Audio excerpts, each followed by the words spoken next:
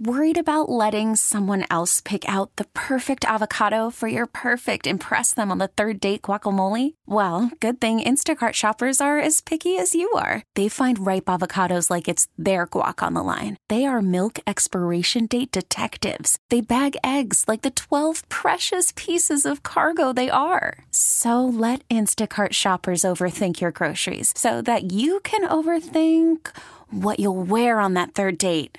Download the Instacart app to get free delivery on your first 3 orders while supplies last. Minimum $10 per order. Additional terms apply. The top stories from the KCBS Radio Newsroom.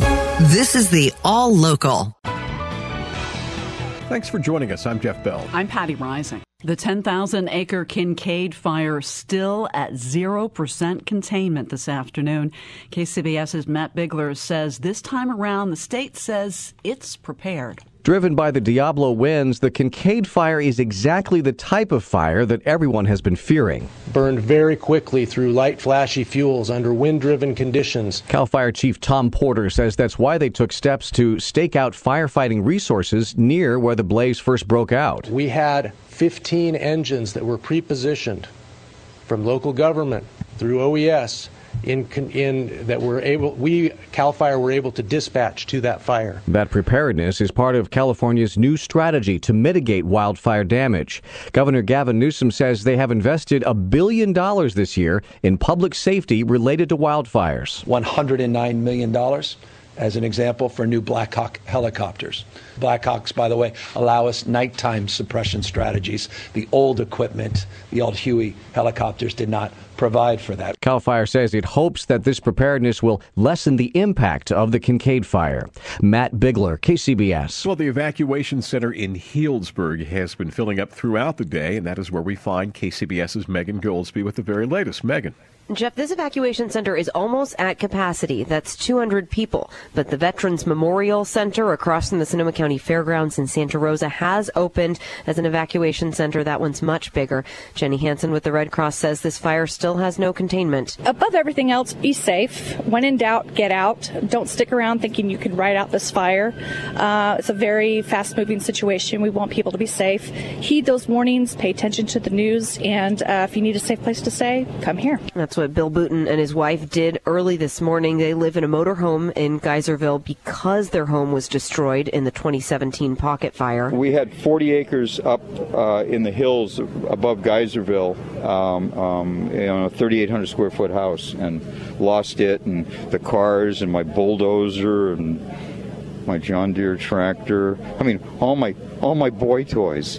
This time he says he felt the notification system made the evacuation more smooth. There have not been any reports of injuries. In Healdsburg, Megan Goldsby, KCBS. Thank you very much, Megan. KCBS reporter Holly Kwan has been in Geyserville all day surveying the damage. She says CAL FIRE is working to tackle hot spots before the winds pick up again.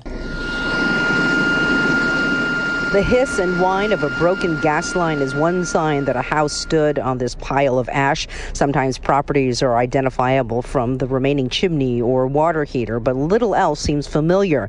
The grapes that were left on the vines aren't even roasted. They're crispy. As the fire burned so hot, the telephone poles were still smoldering hours after the flames roared through. CAL FIRE's Amy Head says they have a small window to douse those trouble spots before the winds pick up again this weekend.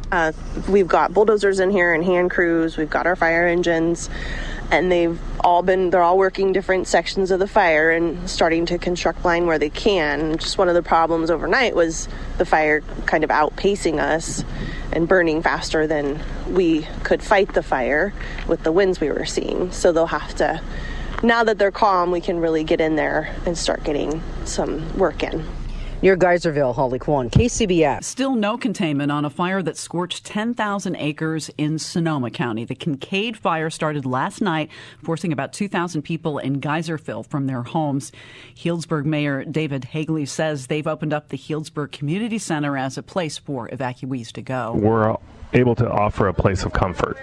When there's this much trauma, there's this much fear and uncertainty out there with these evacuation notices, we're able to offer a place where people can come, they can get the information they need, they can recharge their devices. We've got food, just basically give them a place where they can be comfortable.